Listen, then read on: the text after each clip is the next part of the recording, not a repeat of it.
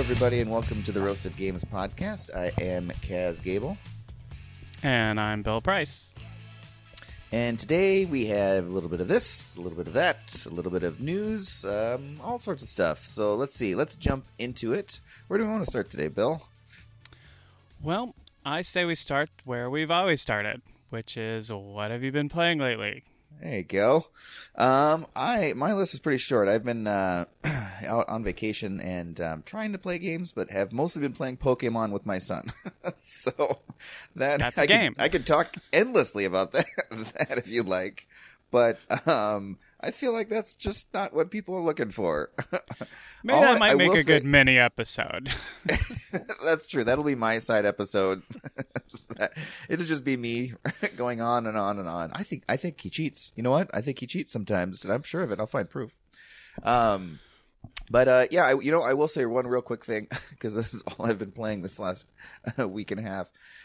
Is that I was surprised when we jumped into Pokemon. I'm always looking for games to play with my 7-year-old, and when this became some kind of he's at that age where it's at the summer camp that he goes to. It was the thing to do is to trade the cards. I was very excited to play it just because it's a game that I thought he was interested in and that we could play together. And my hopes were dashed when I realized that they don't play the game; they just trade the cards, and no one plays the game at that age. Right. Right. So I bought a couple packs. I was so excited. I was excited. I was looking forward to this bonding moment, bonding over some games, one that he brought to the table, not me. And I end up he's just so not interested. But this last week and a half, we've had fun where he's actually tolerated the game with me, and we've had a lot of fun. It's a surprisingly well-designed game. So if you are ever interested in this game, I can see why people like it as adults. Like they trade it when they're kids, and then they kind of come back to it and like, oh yeah, there's a game under there, and then they play it, and then I see like adults or young adults especially getting into it later, and then really getting into the game. And I can see why. It's well designed. It's like a very simple Magic: The Gathering.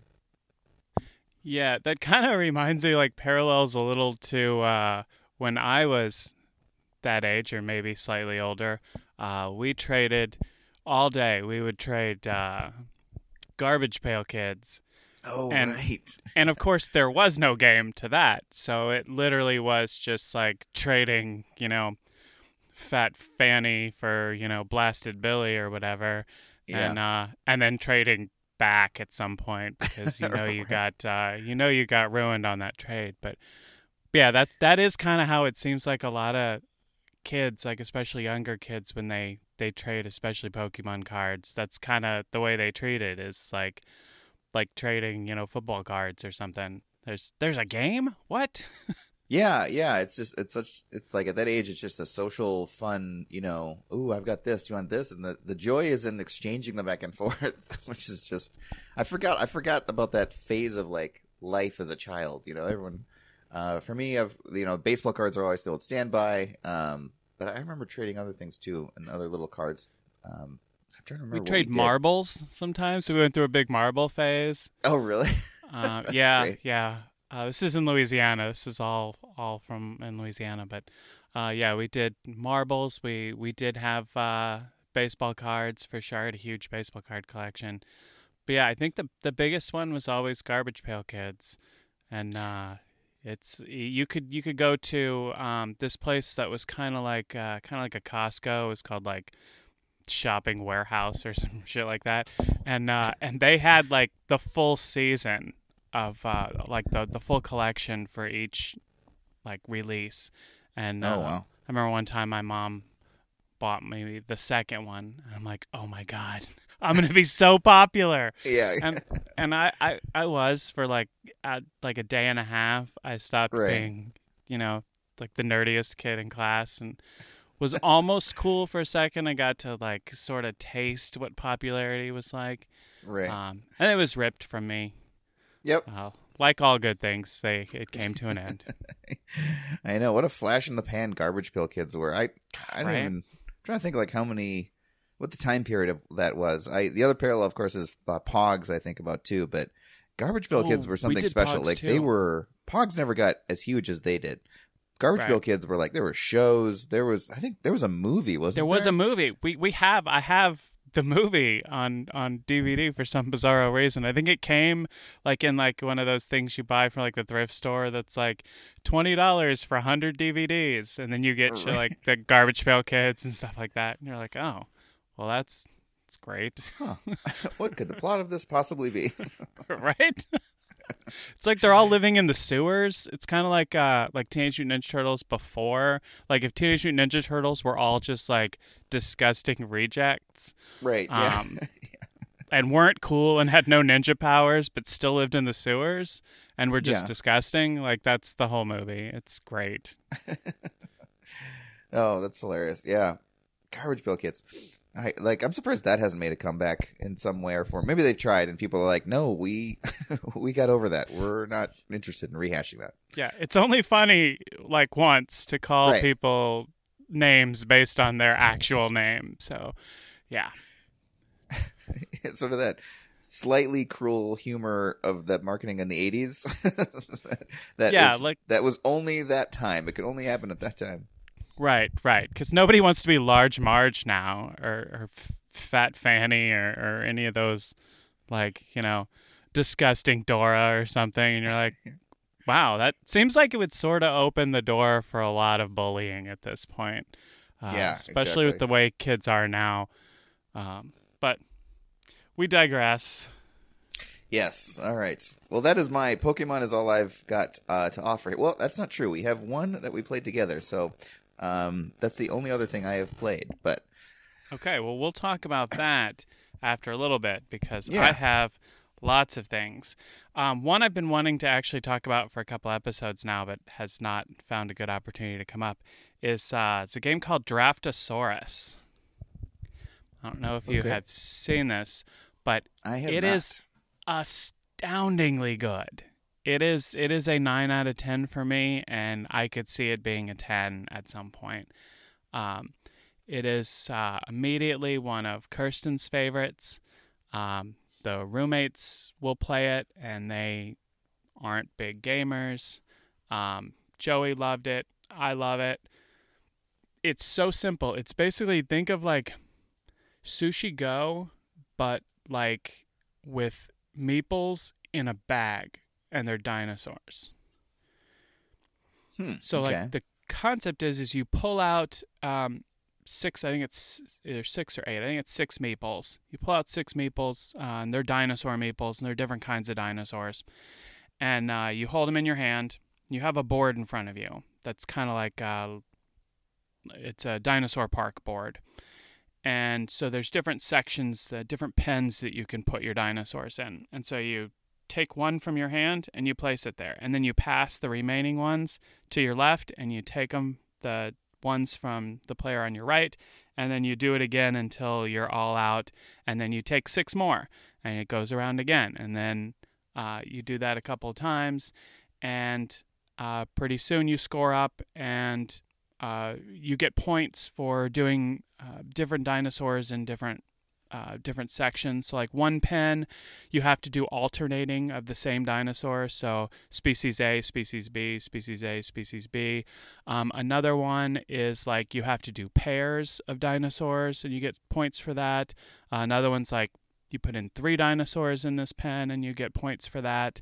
Another one's like building this like pyramid thing that can't have like duplicate dinosaurs next to each other, and like there's all kinds of neat stuff. And there's 2 sides. There's like a regular side and an advanced side, and the advanced side we played the last few times, and adds a whole new element. I'm not sure we'll go back to the basic side unless we're playing with new players, but it's quick, it's easy to get into, it's still deep and a challenge, but it's not like brain burnery and brain burny burnery.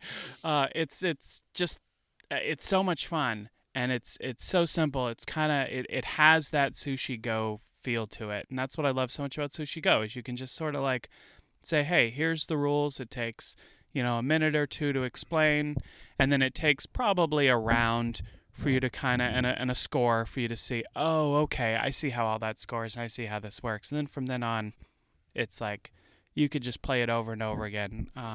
The times that we've played it, we have played 4, 5, 6 times in a row, just one after the other. And it's really, really fun. If you have a chance to pick it up or play it, it is awesome. That's Draftosaurus. Oh, cool. Yeah, that sounds really interesting.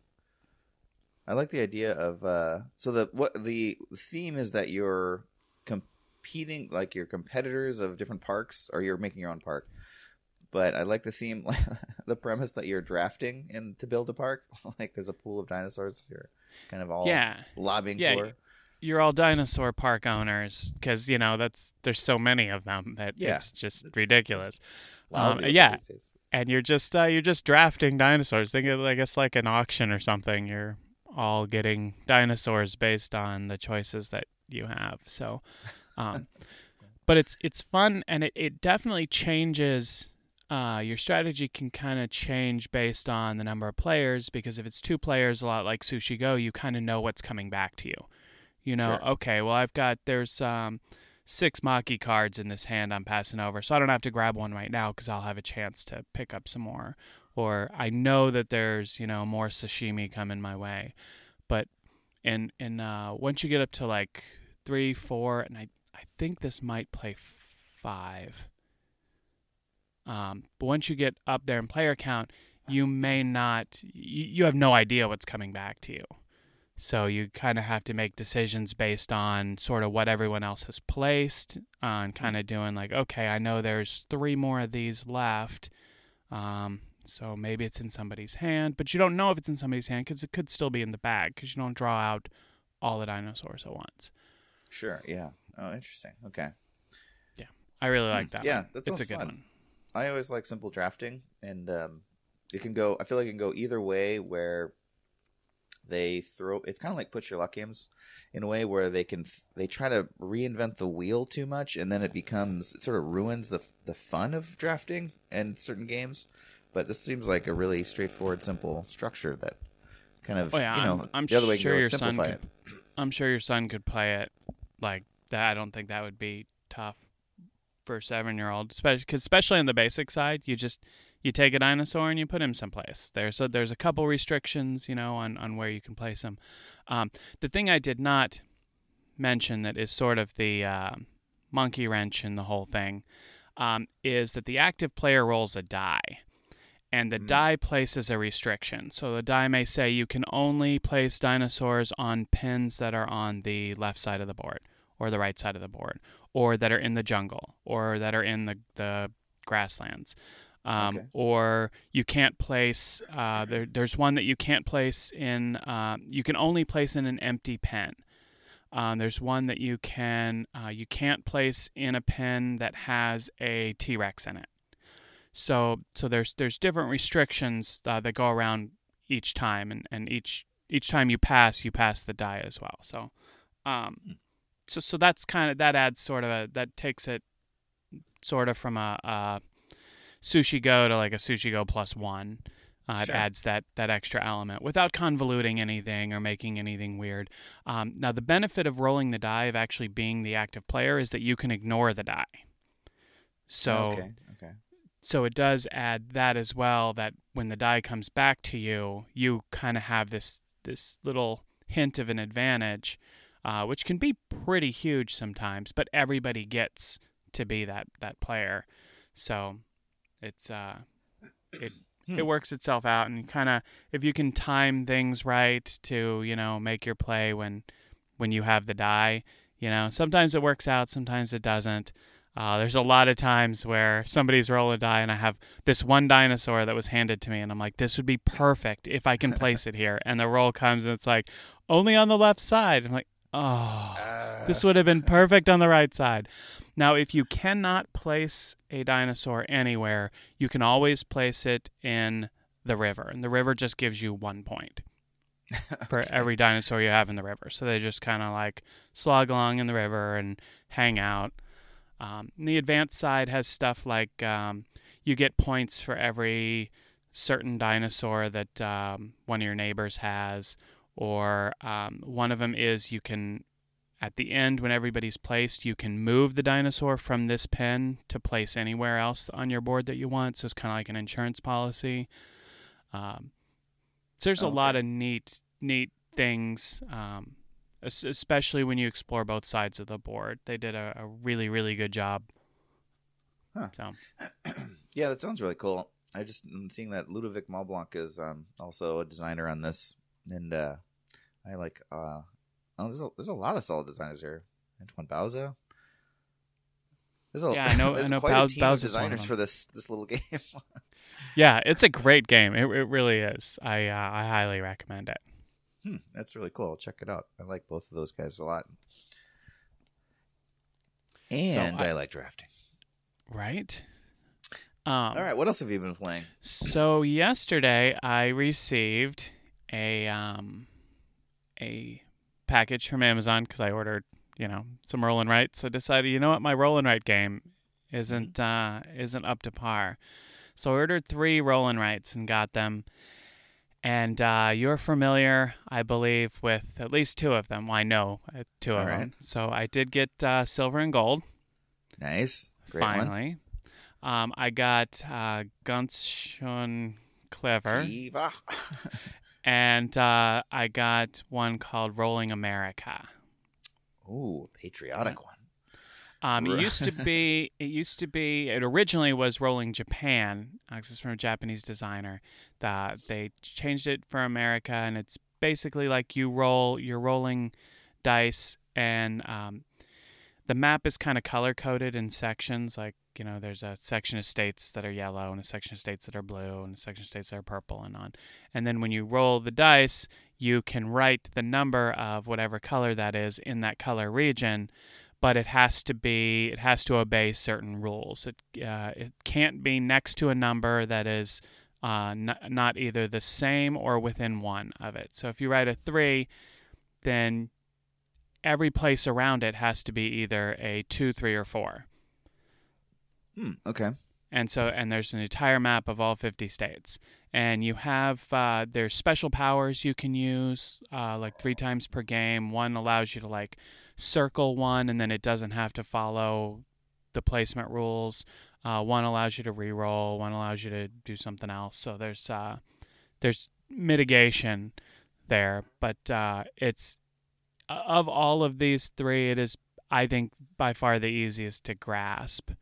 I think it'd be the easiest to just start playing with somebody who probably has never played a game or roll and write before. And it's by Game Right, so it's like one of those ones. It's mass market. I think is available in Target and Walmart and stuff. It's a couple of years old now, but looking forward to that one. We did play some Gonz Schon Clever, and I hadn't played it in a couple of years because the last time I played it was with you, and it's just probably been a year and a half. And pandemic. It's probably been 2 years. So, and really played it with Kirsten for the first time, and she really enjoyed it. I really enjoyed it. I won by 60 points, just I think because I've played it before. But it is so clever. It really, really is. Really, really is. Did you see there's a third one that's like Clever Cubed? Yes, that's the only way to go. Eventually, they're like, let's cube it, like with Corkle. I watched a video review of it with Tom Vassell and on the Dice Tower, and I kind of see what he's the conclusion he came to was, it's good, it's great. Dot Built So Clever was great too, and so was the original. They're all fine. I'd play any of them, but they didn't need to be separate games. Sure. He said because they all follow like the same thing. He said it's just, they could have just come out with new score sheets and say, here's a new way to score, it didn't have to be its own game because they're all the same game. They just basically use 3 different score sheets. So it could be one game that's like, here's 3 different ways to play or whatever, like the Clever package or whatever. Right, yeah. Clever Party. Clever. Yes. Clever Party. Why do we not have Clever Party? They just need more clever ones. They need like clever quad clever or something like that. And then all of a sudden we're like, okay, we've got 4. That's enough to do. How clever can you get? Come on, guys. Yeah, exactly. So, I mean, once you cube clever, I don't even know. I mean, where do you go? Really, yeah, exactly. I don't even understand. So, yeah, that's a good point about those specifically. It is solid, but it definitely feels like they don't. The ones that I've looked at too, it definitely feels like I'm not in a rush to go grab them. I feel like I've got the clever game. So, but that's great that Kirsten liked it. This is like one of Shelly's favorite games. Like this is when we're talking about, what should we grab when we go out? This is the first one she mentioned. So, yeah, we really like this one too. Gonz Schon is pretty solid. Yeah, we've been Kirsten and I have been going out more. Just in the evenings, like after dinner, to grab a beer and sit on a patio. And we had been taking Quicks and Archer Love Letter. And I was thinking part of the impetus behind getting these 3 roll and writes is, hey, what's like advanced Quicks? And that's sort of how I explained Gonz Schon to her was, this is like really, really advanced Quicks. Mm-hmm. You know, because like each color, instead of doing like the same thing, each one's doing radically different things. And man, I tell you what, is there a feeling in gaming that's as good as the last round or 2 where everything combos? You're like, bam, I check this off and it gives me a +1, which lets me take this one over here, which lets me check this off, which gives me a free blue, which completes this and this. That gives me a free yellow, gives me a 6 on art. And you're like, oh my God. Yeah, it's so satisfying. It's like a crescendo of actions right at the end there. Yeah, the first few rounds can be a little tedious, but it makes up for it when we found starting with 4. 5 was a huge round for me. It's like fireworks just popping off everywhere. It was it's a great feeling, and that alone makes it worth it to play this game. Yeah, it's so fun. We play it so much lately that I've started just trying to do I am going to there's certain ones that are kind of obvious, certain colors that are kind of obvious that string better. The purple, if you can run up purple has a lot of combos that are just built into its structure of filling up purple. Blue is not bad, but blue is a little interesting to kind of focus on. But lately I've just been trying to prioritize each color. I'm going to go green, hard green this time. And green's, at least to me, seems like the least combo or the least one to lead with. But I'll just see how far I can get and if I can beat Shelly just focusing on one. Like if there's a green I can take, I will definitely take it over all other colors. That's how much I've been playing it lately. I am finding new ways to try to beat the game's secret deep strategies in this game. And they probably don't exist, but yeah.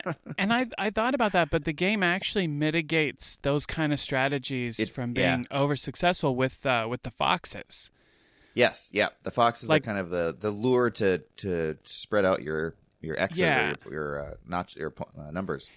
And you can always just be like, oh, well, I'm not going to do any foxes. But then, if your opponent does foxes and plays the middle strategy, then they could just skyrocket. And so it's I think it would be, that seems to be the one major deterrent from just going really hard after one seemingly overpowered color. Yeah, absolutely. And it also is interesting in that I really like the choices of this game in the fact that, like you said, there's the middling strategy or the middle strategy, a little bit of everything, and then a little focus on one or two things. Is the way to go for sure. And so you have a lot of choices because the middling strategy isn't exactly apparent because there's a lot of way to middle in this. And yellow is easy to fill up completely, I think, and pretty quickly. But it's also, like you said, you can't focus only on yellow in the hopes that yellow will lead to other colors. You've got to kind of keep your eye on where your strategies, what the dice are giving you, and where your strategy is sort of leading you, and that will kind of inform your color choices, and then keeping in mind, oh, okay, this is going to compound to these colors if I get to this point in purple, let's say. So I'm going to start maybe putting a couple in blue, just knowing that blue, I'm going to get an extra one soon, so I'll prep for that. Anyway, there's so many fun strategy considerations in that game throughout the game to lead to that last couple of rounds of just like pa-pow, pa-pow, pa-pow. Yeah, there really are, and to me, one of the most interesting choices they made is the whole. You would think that it would be the big advantage to, as the active player, to just take the highest die, because those are a lot of times the most valuable, especially down in like was it orange and purple, but you can't do that until like your third die that you take. You have to be taking smaller die up front, or else you're opening up just a ton of die to the silver platter, and then you'll have fewer to re-roll, and then your options are so limited, and you're just really helping the other guys. But then it narrows down. You're like, I really want to take that 6 or that 5, because that just really does great things for me. But gosh, I can't do it, because then I wouldn't be able to take a second or third die. And so there's just this whole that to me is one of the neatest things that they did, is just sort of, that's a great way of keeping the active player from just taking all great stuff. You have good choices, but there's only a couple of choices that you really have. So I think that I think that's a really neat back and forth, that you have to really weigh this versus that. I dig it. I dig it a lot. Yeah, it's such a well designed. It's one of those games where you can tell each color die was really carefully thought out in how it worked, not just like how it works against each other, but that it's the structure of that ascent in getting more and more either X's or numbers on the lines put in. Like purple is one of my favorites, just the way they did that, where it's got a lot of cross connections to the other colors, and it's easy to put in a number, but it has to be in ascending order, and it can score quite big, but it has to be in ascending order. And so you can kind of get stuck sometimes when you kind of go purple, where you get high, where you have like a 5 in purple. So the next die you put in there has got to be a 6. But, you can only grab that 6, like you said, if it's maybe the second or the last die you're grabbing. So you're really hoping for that to come, and you kind of get stuck if purple 6s keep coming up first. Like, oh, that's a really hard decision to know. Is it worth it to forsake my other dice just to put that purple 6 in to restart purple? And a lot of times it's not. And there's times when I filled purple, and there's times when I've gotten very low on purple just because I can never get that dice to roll up to be able to reset it at 6. Yeah, purple is to me the most difficult color. The way I did, I just I think I got 1 6 on there, but I got stuck at a 5, and I just couldn't bring myself to. I couldn't find a way to complete it. So that was like, I think, my lowest track on the last game. But it is a very interesting challenge. You can do a whole bunch with it if you start off with 1 and then 2, and then you can go in order like that. You can fill it up pretty decently. But if you go from 2 to like 5, like you've restricted yourself. You have to get a 6, and that's like you said, that's really, really tough to get. Yeah. So every one has its challenges. So. Yeah, my favorite is orange, because orange, I feel like they were just like, put whatever in. You don't care. Right, yeah, just put a number. Just score whatever you want. I don't really care. But it does incentivize you to put in higher numbers, else you almost kind of feel like you've wasted it. Especially if like you have to end up putting, a 2 or a 3 on like a ×2 spot. Yeah, that's really painful. Yeah, and you're like, do I do it and just take this and just keep going down this track? Or do I try and wait to put something significant like a 5 or a 6 on there? And you're like, what do I do? So, yeah, anytime a game makes me go, what do I do? Then that's good. It means it either has a lot of fiber or it's just a great decision. Yeah. Yep. Gonz Schon Clever is such a solid game. I really, really like this game. I think you can get it pretty easily, right? Like, when you got it, wasn't like exorbitantly expensive at this point. Still probably available. No, it's still in full print. It's I got it on Amazon. Nice. So it was cheap. So, so moving on from that, there's a game you and I played with a couple people, and I know you've played it a couple times, so I'm going to kind of let you explain it because I don't really remember it as well. Okay. I remember liking it, but I don't think we've talked about it. Okay. Or I don't think we've talked about it. Have we talked about Brussels 1893? I feel like we might have, but what did we talk I feel about like on you the may have podcast, or talked did we about it talk on Chits and Chat. Yeah, I think. Well, I thought we talked about it, but I can't remember if we were just talking about it or if it was on mic. So, because I've got it on my list here as a game we haven't talked about yet. Okay, well, let's talk about it. Yeah, it's let's a good do. enough game to talk about twice if we have talked about it. So I'm happy. I really enjoyed it. I don't remember exactly why or how. I thought I was. That does not surprise me at all. When I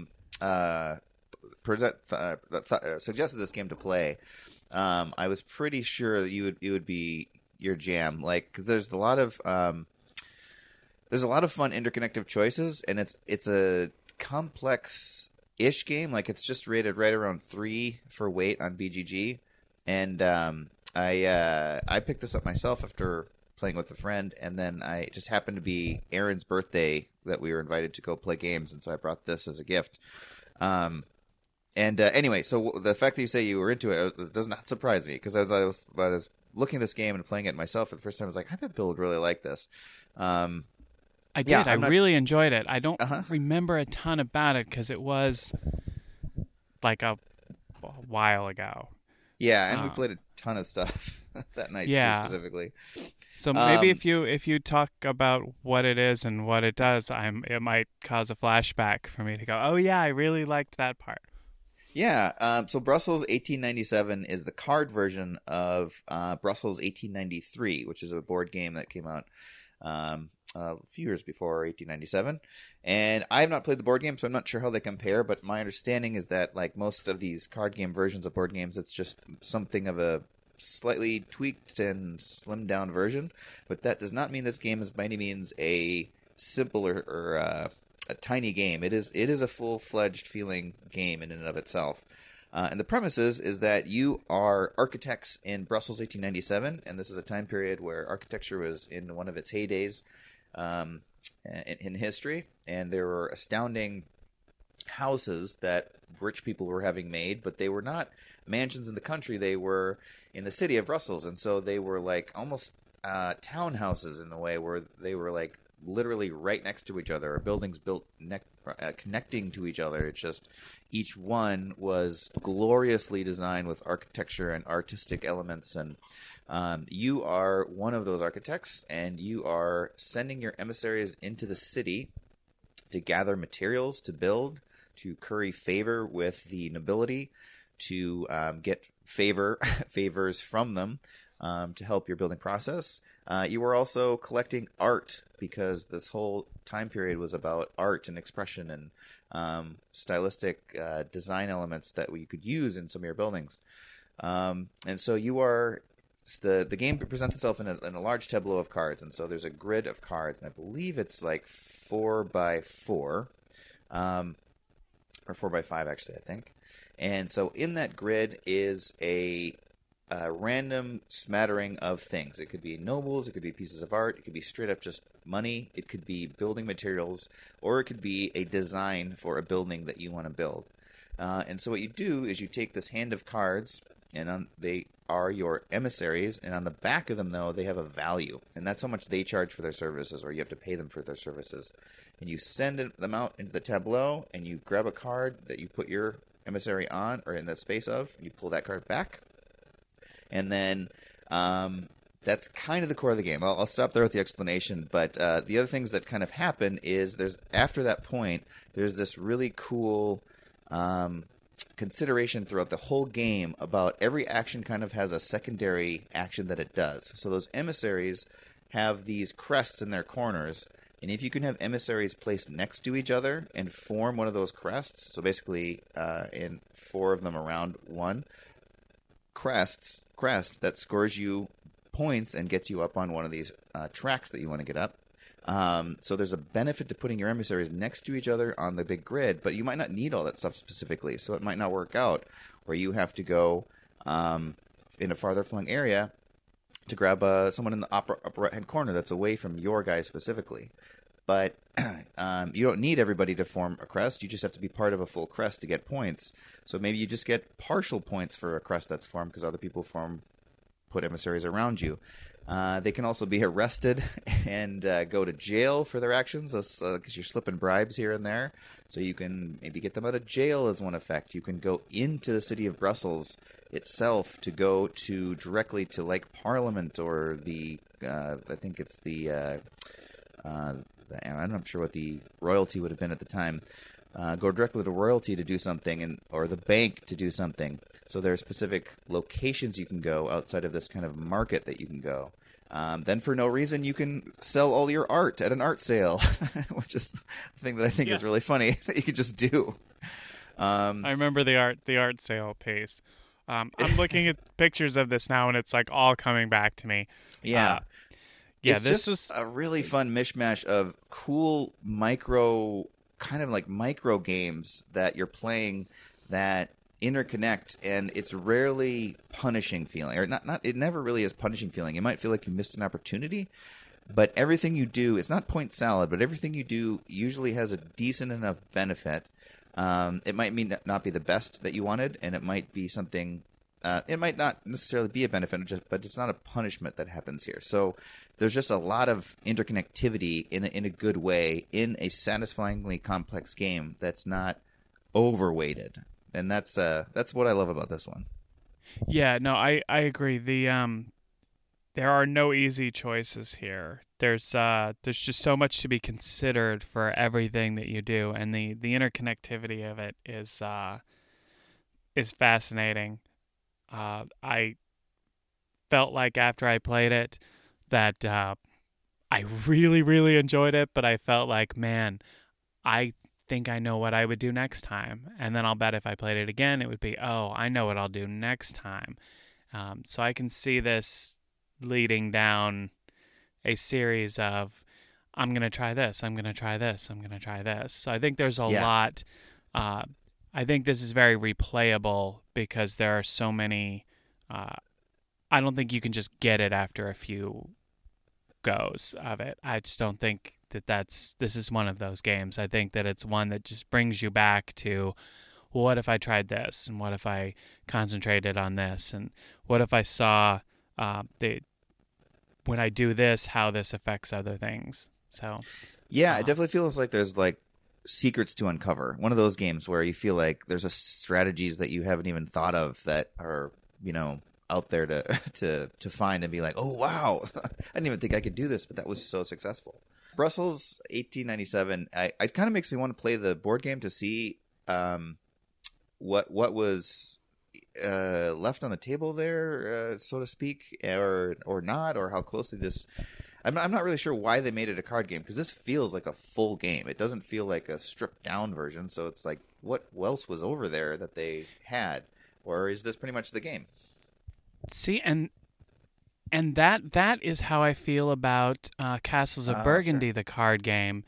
Is it Right. is a big game. Like, it literally, I'm not sure they left anything out. It's got all the same like categories and areas, and like it's big. I think it's a bigger table hog absolutely, than the original game. So I'm like trying to figure out like why they needed to do the card game. I actually kind of prefer the card game. Yeah, well, I know there blasphemy, you go. but that might be the reason. but I don't know why like it was a thing, because it's not like they're like, oh, let's do a simplified, broken down version for people who don't want that complexity. They're just like, let's just do this, Right. but with cards. Yep. Bam. Let's challenge ourselves to put this in a different physical format. There we go. Yeah. Yeah. So maybe that's what they did with Brussels 1893. I'm wondering if it is fairly similar. The only thing makes me wonder if they did pop a couple things off out of the game is that 1897 is weighted at 2.92. Brussels 1893 is weighted at 3.59. So there's got to be one thing at least, one element that they threw in that is more convoluted. It looks pretty complex, doesn't it? That's a big game. Like, It's got that muted color style It of does. who does that? Who's the? Is it Ravensburger? Ravensburger has kind of that muted tones. Yeah. But the board looks extremely complex and interconnected. Yeah, it looks There's two dense. boards, actually, It isn't looks there? real dense. Yeah. Now I'm Yeah. intrigued. I would love to check it out. I feel like I honestly haven't really looked, but I feel like it's one that might be harder to get your hands on. It came out in 2013, so maybe not. But it's sort of what was the other game I was thinking of too? And I just flew out of my mind. I'll think of it in a second, I'm sure. But anyway, yes, Brussels is a great game, and I really recommend everyone to check it out. It's funny because we reviewed it, like you mentioned, I reviewed it with my buddy Alex on Chits and Chat, which is a game podcast about small pocket games that you can take out. But it's that same Castles Burgundy effect where, yes, the box is small, but taking it out, it is not a small game on the table. It is, with that tableau, those cards are full-size cards. You have your own player boards. And you are, filling up quite a bit of space on the table, so it feels like a full board game for sure. Yeah, you can't take Castles of Burgundy, the card game, out to play like at a bar, unless you're taking you're there for game group and you have big tables specifically for that. That's not a pub game at all. You know what? I'm going to mention another game just because it's on my mind. It has nothing to do with anything, but I was looking through card-based games that put an interesting spin, and I think we might have talked about it before, but I was going to say, if you're looking for this game, try to find another game called Vi as well. And I don't know. It's a small publishing group, and last I checked last year, they were having trouble with distribution like everybody, and they couldn't get it reprinted, but I think they're getting it reprinted now. And just where I bring it. What's that? What is it? Vi, VYE. What is it called? And it's a card game of it's kind of like it's not close to chess, but it's similar in that feel of chess or the Duke, where you're kind of trying to capture. The slogan is the card game of capture and control. That sort of sums it up, but it uses the suits of a set of playing cards, the royal suits, and you're using these really cool positioning in cards in the game. And why I brought it up is it sort of reminds me, the central tableau grid of Brussels 1897 reminds me of this game Vi. And Vi is one of those games that I just think about all the time. We played it a couple times with a friend a while ago, and I just enjoyed it so much, and it struck me, and I just keep thinking about it all the time, and I really, really want to find it. But unfortunately, they haven't been able to get their printing engine back up. But it just made me think, if you like card games that are big and fun on the table, that are all in cards, check out Vi as well. I've written that down. Who actually, this has sort of off topic too, but who actually did manage to do a really good card version of their game that it just does feel like a smaller, streamlined game, and actually I think that's the reason why I would ever do that, but really successfully was San Juan with Puerto Rico. Have you ever played I have San not. Juan? I actually, a friend gifted me I had not played Puerto Rico either. Gifted me Puerto Rico recently, and so I haven't even played that, but I hear, obviously... You haven't played Puerto Rico? I hear both of them, of course, all the time because they're classics. But I have not. I've not. Oh, Puerto Rico's wonderful. I really, really like Puerto Rico a lot. But San Juan gives that same kind of feeling, but entirely in cards in a much smaller package, and much more streamlined and much quicker.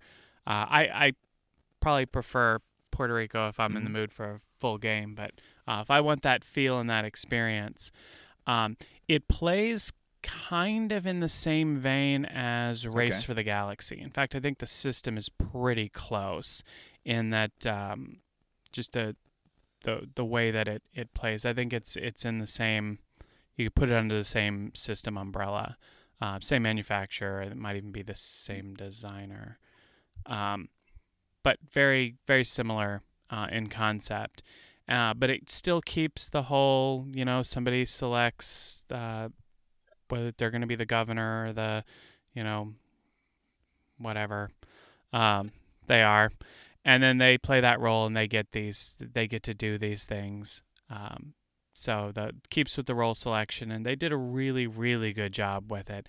And I feel like if somebody has a big game and they're looking to put out a card version of it, that is a great one to look at, because to me, that's the reason you put out a card-based or a dice-based game,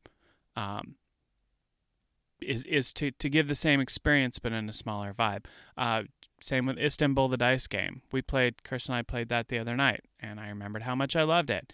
It feels like Istanbul in like 20 to 30 minutes All right. instead of 2 hours. So it does for me all the same things. So if I'm like, I got to keep one of those two, yeah. I keep Istanbul. I really like Istanbul, the dice game too. I haven't played. I don't think I've played Istanbul, but the dice game's great, and it's it's one of those small games too that just sort of has. It's got little. That's one of the little like gems, right? Yeah, the rubies. Yeah, it's got the rubies. Yeah. You roll dice, and you roll dice, and then you use the faces and your little tiles to like trade in for stuff and get rubies, and possibly buy more goods, because there's these 5 goods, and then you can use those. That you use the tiles that you buy as like substitute dice faces for buying gems. You can get lira. You can get these cards. You can roll these special power cards that you use right away. That sometimes, if it's a really big effect, you get something, but it also gives everyone else at the table something. Or they may have to pay a lira to get the thing, whereas you get it for free or something like that. So there's always good things to do, and but you can never do all the things you want to do on a turn, which is absolutely the games that I look for. If I can always walk away from every turn going, bam, I did it.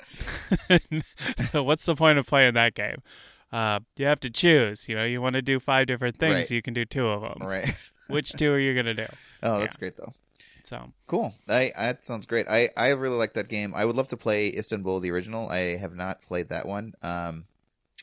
And I remember looking at, God, it reminds me so much of another game. Well, actually, it kind of reminds me a little bit of Brussels in sending out your guys to do stuff throughout the markets. There's another game. I wish I could remember the name of it. It's a game with the takes in like Saharan Africa is the setting, and you are the I think you're the Tuareg people with it's a market game where you're sending emissaries, or maybe you're going to the market, and the market is once again in cards, and you are trying to pick up goods to. I'm trying to remember if there's a point, if it's just the goods for the sake of goods, or if it's the goods for just like your village or your people. You're collecting food like nuts and fruits and things like that, but you're also trading, and it's kind of reminds me of that structure. Oh, it's killing me that I can't remember this. I will look it up while we're talking, and I will figure it out for you guys. But is it weird that the way you described that could be like any one of like 300 Euro games? That's why I'm having such trouble. So it's a trading game in like, the Mediterranean / the desert. You're in some sort of foreign country, and you're collecting resources, trading. Well, there's a marketplace. That game. Oh, that game. Yeah, I know exactly which one that is. Narrowed it down. I'm on it. No, and it's definitely one of those I think it might be a Ravensburger game, where it's definitely one of those Euro games of the European, like when they do games about like Africa, they're like really fascinated about the themes and the lifestyle, and sometimes it's really well done, and sometimes it's just like all right, it's just kind of like an interesting theme to throw on the structure, because Euro, it can be so dry and it's such a vibrant culture that it's Yeah. sometimes the mashup of those two things just seems like this is a very stiff form of of trying to exemplify this culture that you're very fascinated by. Oh man, all right, yeah, but it does describe literally one genre of game. I am. You know the game where you roll the dice? You know that game? Oh yeah. I got it. All right, I'm gonna come up with it while we're chatting. I'm gonna remember this game because it was really great. But what else? What else have we been doing lately, or have you played that's been on your mind?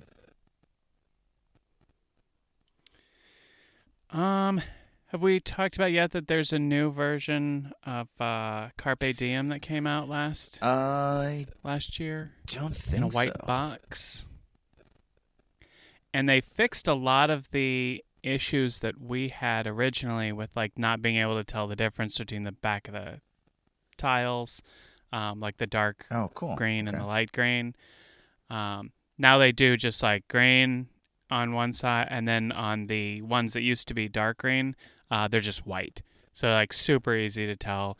All the buildings now are substantially more distinct, and their colors more consistent. So even being colorblind, I have a lot easier time identifying what everything is. They've just cleaned up all of the visuals that I struggled so hard with. And so I think they did a really good job. I got it. I have it punched out and everything, but I haven't played it yet with anyone. I gifted my previous copy to Larry because it is his favorite game of all time. He will play it anytime, anywhere, for any reason. So he now has an old, battered copy of it. Well-worn. I'm sure we'll get lots of good use. Yes. Oh, cool. Yeah, I would love to try it and see what's changed on it. That game is infamous to me, but it is. I will not say it's a bad game, but it just is confusing to me and the way my brain works, I guess. But it was. It still was a lot of fun playing that. I probably did a pretty botchy job of explaining it. I'm better at explaining games now than I used to be, and I think I just the concept of what you can do with money versus what you can do with bread, it is very intentionally confusing. It can be a little they're confusing. Just like, this would be funny. We'll switch. Yeah, how well, they work. When you think of the bread. When you think of the bread as not so much as currency, but as like a bonus way to do stuff. So like you can pitch in bread in order to, accomplish a goal at the end. You can use bread to move your guy to a different square than you can normally get to, and things like that. So it serves its purpose, but I think I explained it more as like a currency and less as just like a bonus token, which is kind of what it's supposed to be. Yeah. Still confusing. Yeah. Well, I'm excited to play it again with you at some point, because we have to play it with Larry because it's Larry's favorite. Mark it on the calendar. I'm in for sure. Oh, the game is Targi that I was trying to think of, and I almost said the name because Tuareg is a male member of the tribe. Targi is the female member of the tribe. So, Targi. Have you ever played Targi? I have not played it, but I have heard a lot really about good. it. Yeah, it is a very popular game. It's great. They also have other versions of it. Like there's an anime version of it, which is funny to me that they animate the visual style of it. But it is really great. It's a 2012 game, and it's basically, like I said, it's a trading game, but you are from the Tuareg people, and so you're trying to trade for goods, which are a lot of times food, and then you're trying to, of course, get gold, but you're also trying to enlarge your family, which is the interesting thing, and it really ties into that nomadic desert culture too. So I felt like for a Euro game, they really kind of did a surprisingly interestingly good job about respecting the culture that they were doing the game about, and actually capturing some of the important elements of the culture as well. So And also just a really, really well-designed game. And it's actually not Ravensburger, it's Cosmos is the publisher. But it's really fun. Yeah, I definitely want to try it. I am very familiar with the book, the look of the box. I'm very familiar with the fact that it's gotten a lot of really, really good reviews. It's very popular, so it is on my list. Yes, check it out, everybody. And they have an expansion which I haven't played, but it seemed really cool as well. Well, should we talk about our game that we played with our friends Corey and Donnie as our send-off here? We should at least give it a brief mention. I don't know if we want to get too in depth since it was a you know what? That's prototype. A good point. Should we not talk about our game that we played with Corey and Donnie? That I just realized that's a good point. Oh, we can talk about having played a game. Details. So our buddies Corey and Donnie of Concept Medley Games, who were on the show a couple years ago, they kickstarted Capital Vices, which we both backed and played with them and really enjoyed. And this is a new one that Corey designed that was really clever and really inventive. I really enjoyed it. It's reasonably simple, but with good deep choices, which I think makes an excellent game.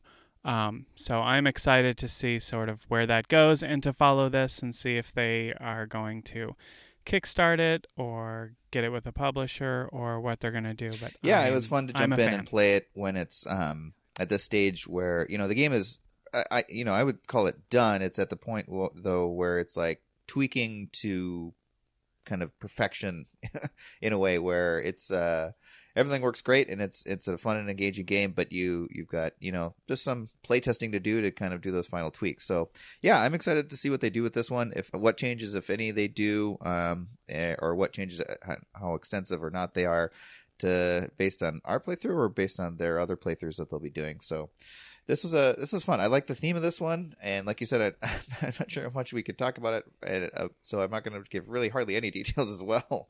But the theme was fun, and it's a theme that I always enjoy, and am happy that they're using this one. Those guys always have fun theme approaches to their games, though, so no surprise there. But but it was also a first time in a long time we've gotten together to play a game with them, so that was also really fun to hang out again and chat and talk over a game as we're playing. It was Kaz accidentally almost won. I very much probably not accidentally came in dead last by a lot. So I about 3 or 4 turns in, I sort of realized the error of my ways, that I was pursuing perhaps a strategy that was not intended that one pursue. So I sort of put myself behind the 8 ball and sort of stayed there. So vengeance will be mine the next time when we play again, and I'm really hoping that we will. And let's be clear, most of our relationship with these guys is avenging losses. That's the core of our relationship. Well, isn't that our relationship with everyone? That is true. We are a bitter duo. Like, that should be life goals for everybody. Is every interaction should be avenging a previous interaction. Always be avenging. Oh, fair enough. Well, that's I feel like that's how some people do play games. That's how some people live life, which is sad in and of itself. But we don't know them, so that's true. They even the slightest interactions must be avenged. That gas station clerk was very rude to me, and I will make him pay.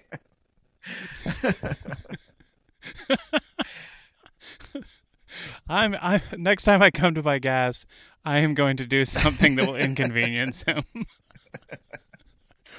I will buy $1 amount of gas 4 times in a row.